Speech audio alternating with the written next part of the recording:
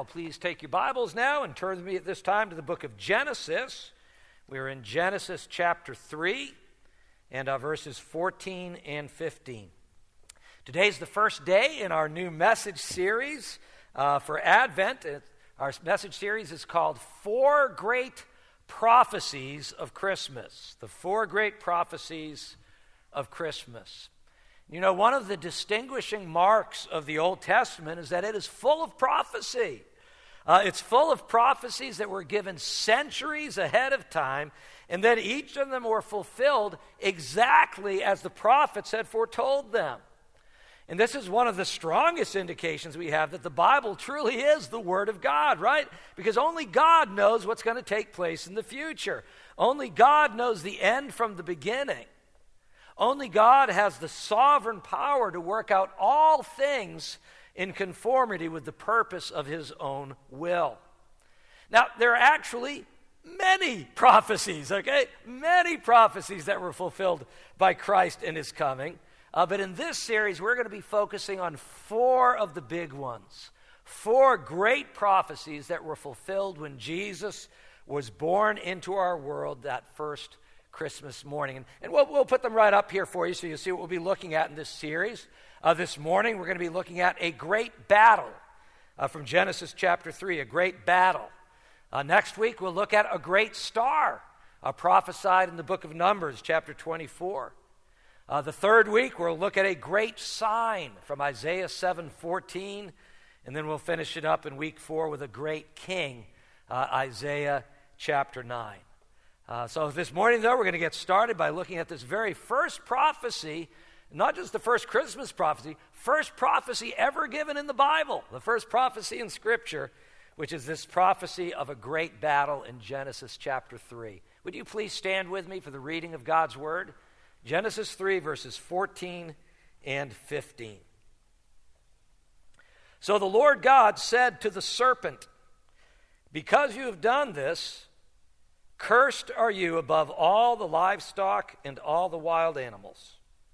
You will crawl on your belly, and you will eat dust all the days of your life.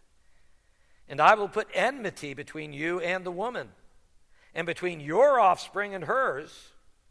He will crush your head, and you will strike his heel." This is the word of God. Let us pray. Well, dear Lord, as we look into your word this morning, as we look at this amazing prophecy, I pray, Lord, that we would not only have a greater understanding of this prophecy and how it relates to the rest of the Bible and indeed to all of history, but Lord, I pray that through your Holy Spirit, you would also encourage us this morning, because this is a word of hope. It's a word of promise. And Lord, we all need hope and encouragement today. So Lord, we open ourselves to you and your word. Come speak to us, minister to us through your word. We pray in Jesus' name. Amen. Amen. Thank you. Please be seated. I want you to imagine for a moment a battle taking place in a country far away. Far away. And you read about it in the paper or on the internet. You hear about it on the radio. You see pictures on your TV screen. You go, wow, that's terrible. That's horrible. Those poor people. Now imagine that battle suddenly comes to your city, to your hometown. So now those tanks, they're rumbling down your street. We got tanks on Broward Boulevard. Those bombs are falling on the homes in your neighborhood. That constant staccato of gunfire forms a backdrop just outside your window. And what once was far away in distance, this is now a part of your daily world. And people, I want you to know this is not a theoretical situation. This is your actual situation when it comes to the spiritual battle between Satan and God. There is an ongoing battle between the forces of good and evil, and you and your family and your friends and your co-workers and your neighbors, you are all caught right in the middle of it. We live in a fallen world that is besieged by powerful enemies of God who want nothing more than just to burn it all down and to take you with it. This is the world we live in. This is the world that Jesus was born into so many years ago in Bethlehem. So I want you to know, if you are feeling tired this morning, if you are feeling worn out from life, if you are weary of the struggle and the fight, there's a reason, okay? It's because you and I, we are all part of this great battle that was prophesied way back in the book of Genesis and continues even through today. Now, the good news of Christmas is that Jesus was born into our world to bring an end to this battle. The birth of Christ was a ray of light shining into a dark world. It is like the sun dawning at the break of day. And all of this was told in advance in this first great prophecy of Scripture. Now, we can take this whole great battle, okay, and we can break it down biblically and historically into three main aspects. Three main aspects this morning. There's an outline in your worship guide. I would encourage you to take that out at this time. You'll find all three of those points written out for you there, and there's room to jot down some notes. But we can break down this battle this way. For number one, the battle between Satan and God. Okay, that's where it starts, the battle between Satan and God. Number two, the battle between Satan and God's people. And number three, the battle between Satan and Christ. So that's how we're going to break that down this morning as we look at this first great prophecy of Christmas together. You know, every battle has a beginning, right? Every battle has a beginning. So how did this battle begin? And where did it begin? Well, this battle begins with the battle between Satan and God, and the Bible tells us it all began in heaven, that there was war in heaven. In the book of Revelation, the 12th chapter, marvelous chapter, just a vision, an amazing vision of this great dragon, and as you read through the chapter, it dips in and out of all of world history from the beginning all the way through the end. But we read this in Revelation 12, verses 7 through 9. It says, "And there was war in heaven. Michael and his angels fought against the dragon, and the dragon and his angels fought back. But he, the dragon, was not strong enough, and they lost their place in heaven. The great dragon was hurled down, that ancient serpent called the devil or Satan, who leads the whole world astray. He was hurled to the earth, and his angels with him." So John has just seen this amazing vision of this huge dragon. And we're told here this great dragon is Satan. Notice that he's also called that ancient serpent, identifying him, right, with the tempter in Genesis, the book of Genesis, in the Garden of Eden. Now, I want you to know Satan was originally a beautiful being. He was created as a beautiful angel. And he had a high place in heaven. The Bible tells us he was a magnificent being, full of wisdom, perfect in beauty. And you wonder, well, what happened? What happened to Satan? Well, the Bible tells us, sadly, his heart grew proud, and he tried to take God's place in heaven. And that's what we just read about in Revelation 12. He leads this rebellion against God, but he and his angels, they were not strong enough. They lost their place in heaven. And that's when the battlefield shifted. The battlefield shifted from war in heaven now to war on earth. Satan and his angels were cast down to earth, where Satan continued his battle against God by leading the whole world astray. And you know who he started with? Adam and Eve, right? First man and woman. He came in the form of a serpent. He deceived the woman. He got both the man and the woman to eat the fruit that God had forbidden, causing Adam and Eve both to fall into sin, and with them the whole human race falling into sin. Folks, Satan is a liar and a thief. He could not compete with God in heaven, so what did he do? He took the battle to earth, where he continues even today to lead the world astray. And so this great battle begins where? In heaven. It begins with the battle between Satan and God, but now it continues with the battle between Satan and God's people. And after Satan deceived the woman in the form of a serpent, God cursed him for what he had done. We read this in Genesis 3:14, the verses we looked at just a little bit earlier. So the Lord God said to the serpent, "Because you have done this, cursed are you above all the livestock and all the wild animals.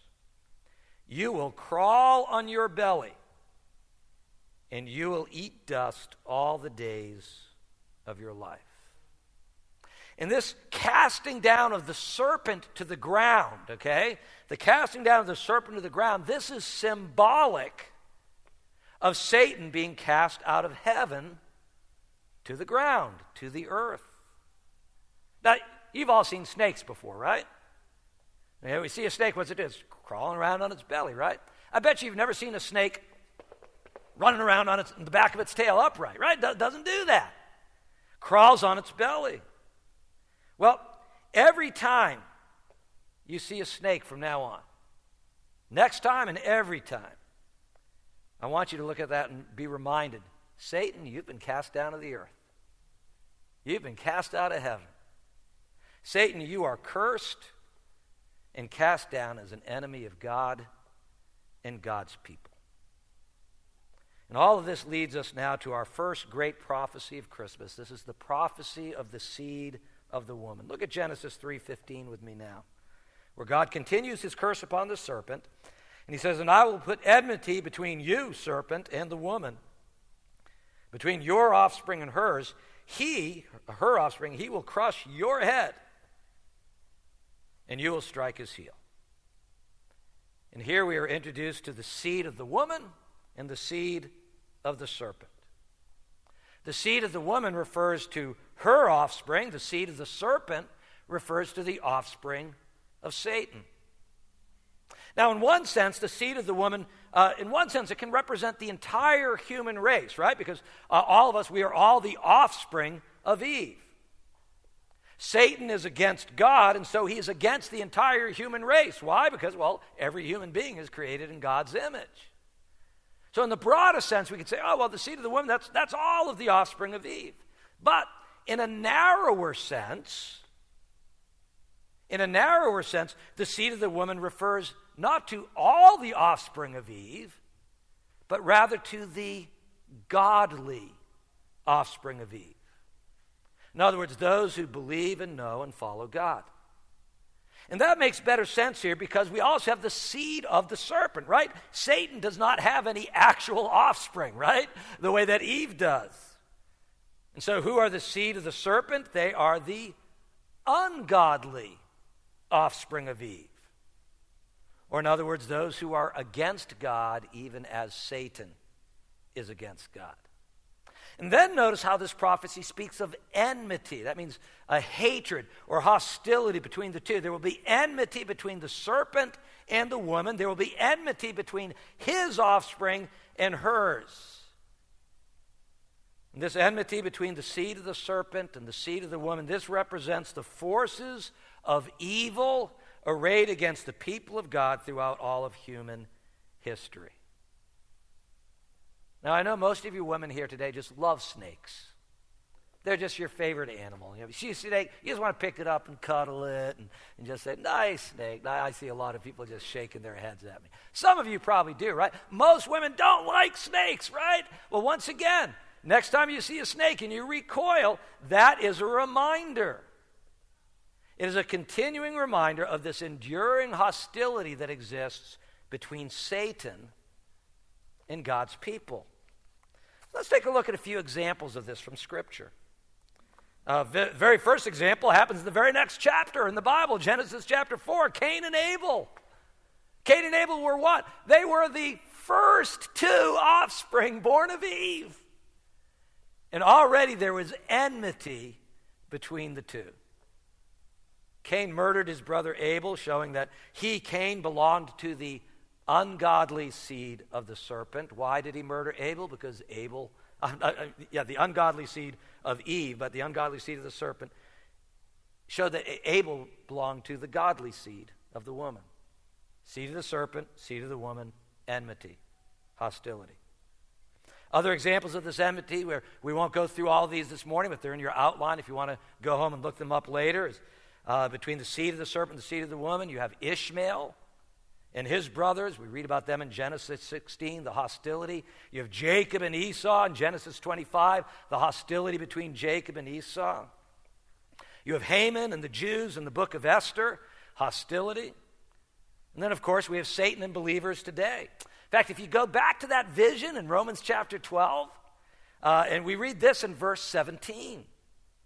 It says, "Then the dragon was enraged at the woman, and he went off to make war against the rest of her offspring, those who obey God's commandments and hold to the testimony of Jesus." And that verse there, Romans 12:17, that is a direct reference back to Genesis 3:15. And it applies that prophecy from Genesis 3 specifically to what? To the continuing battle between Satan and believers. Believers who are described here as those who obey God's commandments and hold to the testimony of Jesus. And so that brings us now to Jesus, okay? And that brings us to this third and final aspect of this great battle. Now remember, we've said that this seed of the woman, we can, in one sense, in the broadest sense, it refers to all the offspring of Eve, right? And then we saw in a narrower sense, it refers to just the godly offspring of Eve. But now we're going to narrow it down even further because it also refers to one individual offspring of Eve. According to Genesis 3:15, that this enmity between the seed of the serpent and the seed of the woman would eventually result in one specific individual from the woman's seed who would ultimately defeat Satan and bring this great battle of the ages to a close. So this then is the third and final aspect of this great battle. The battle between Satan and Christ. The battle begins where? It began with the battle between Satan and God. It continues with the battle between Satan and God's people, but it culminates in the battle between Satan and Christ.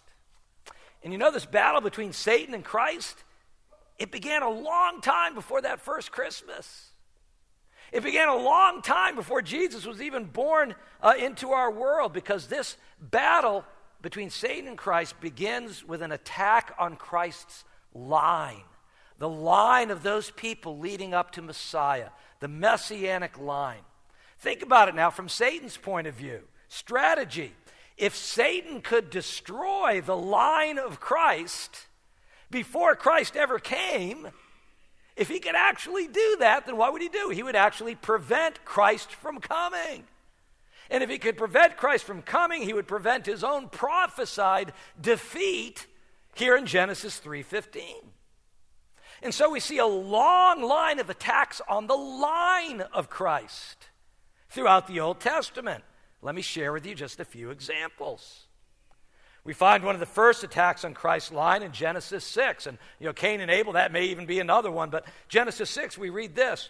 "When men began to increase in number on the earth, and daughters were born to them, the sons of God saw that the daughters of men were beautiful, and they married any of them they chose." Now, this is a very difficult passage to interpret. It's probably one of the top 10 passages of difficulty to interpret in the Bible.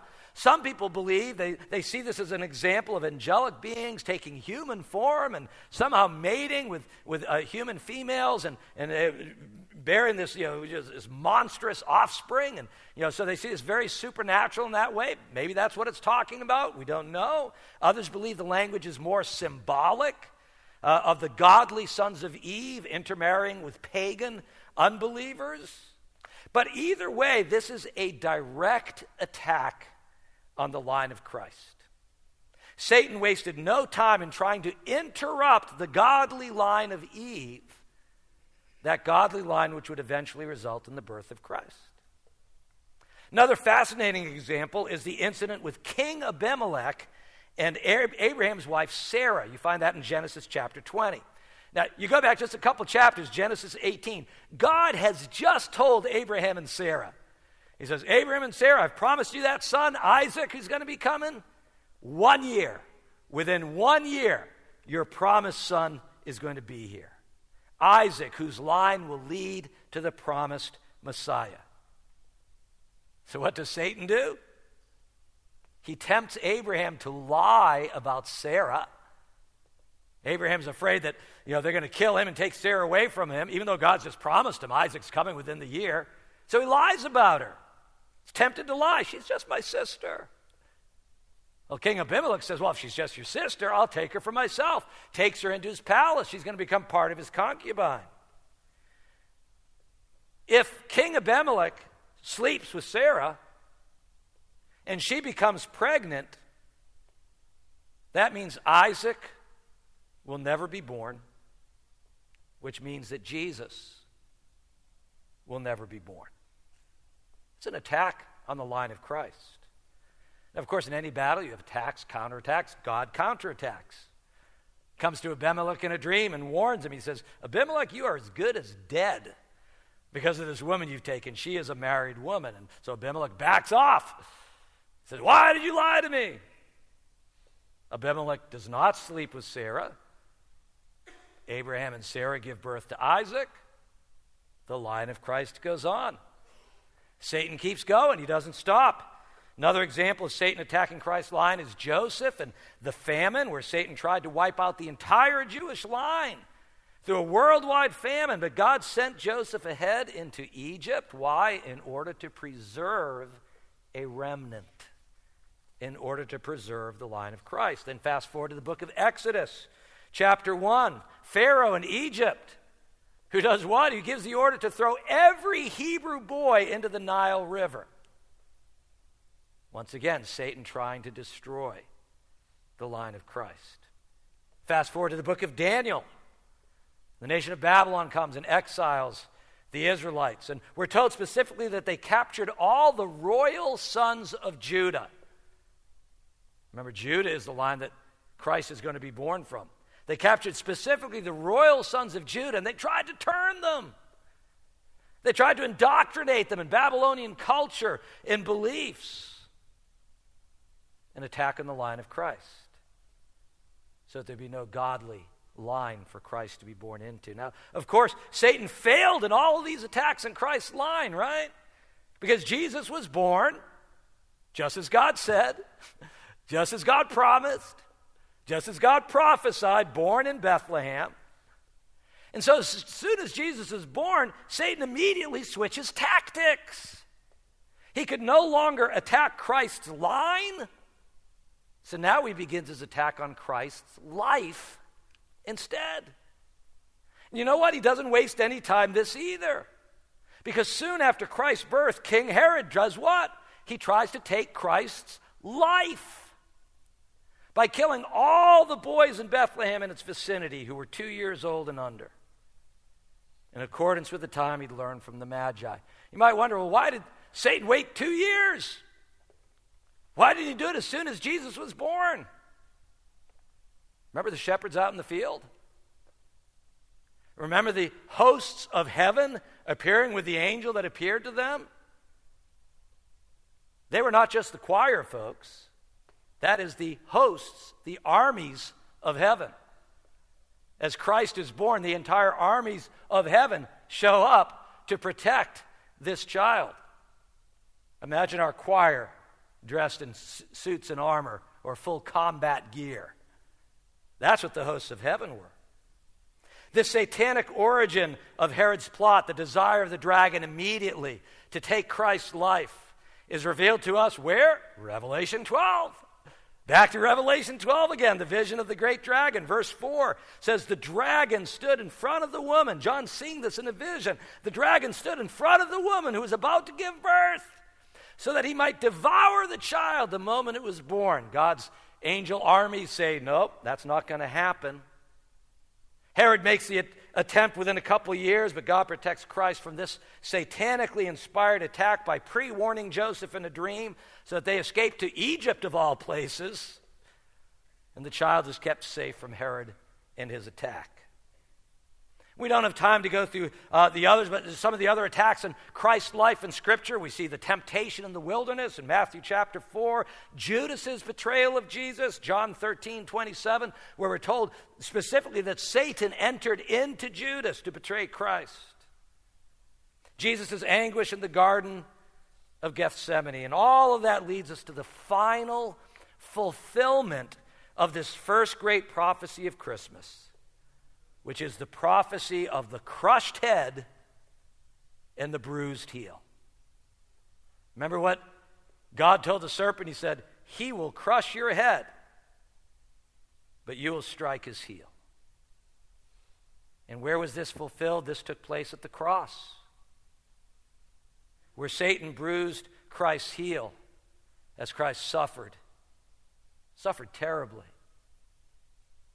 As Jesus suffered on the cross, Satan struck his heel,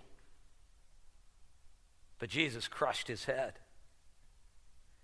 Jesus defeated Satan once and for all when he died on the cross for our sins, when he rose from the dead on the third day. And so Satan is a defeated foe. Now he continues to fight and to lash out because he knows his time is short, but his doom is certain. And when Christ returns, Revelation 20 tells us the devil and his angels will be thrown into the lake of fire. And this long battle, which stretches from before the beginning of human history till after the end of human history, this great battle will finally be over. And so, folks, this is the first great prophecy of Christmas. And God gave us this prophecy right after Adam and Eve fell into sin. God immediately gave this prophecy of the seed of the woman, which was fulfilled when Christ came into the world at Christmas and later defeated Satan at the cross. When Satan bruised Jesus' heel, but Jesus crushed Satan's head. He gave it right away. Adam and Eve had just sinned. They must have felt terrible. And God gives them this word of hope, this word of promise, this word of encouragement. So yes, Satan is a powerful enemy, but he is a defeated enemy. Christ has come, Christ has died, Christ has risen, Christ is coming again. When Christ returns, the devil and his angels, their time will be over, right? They will never engage in battle against God and his people ever again. Just as the people of the Old Testament waited patiently for Christ to come the first time, so we wait for Christ's return. Once again, it's never easy waiting, is it? We grow weary from the struggle. We get tired of the fight. But you see, in the midst of the struggle, we have this prophecy as a sure and certain word of hope. Christmas is an annual reminder that Christ has come, that Christ is coming again, that one day the battle will be over, and there will indeed be peace on earth and goodwill towards men, without interruption or end, forever and ever, throughout all of eternity. This is what Christ has done for us. This is the first great prophecy of Christmas. Let us pray. Well, dear Lord, we thank you for this amazing prophecy. It must have been so encouraging to Adam and Eve as they were just devastated by their sin, Lord, even as we fall into temptation again and again, and we're just hurting so badly when we do that, Lord, because we know we've grieved you. But Lord, we come to you, and you give us hope, because this is a word of promise and hope that Jesus has come, that he has defeated Satan, and that the battle will be over, and it's all because of Christ. So we worship you this morning, we thank you, and we praise you for Jesus. It's in his name that we pray. Amen.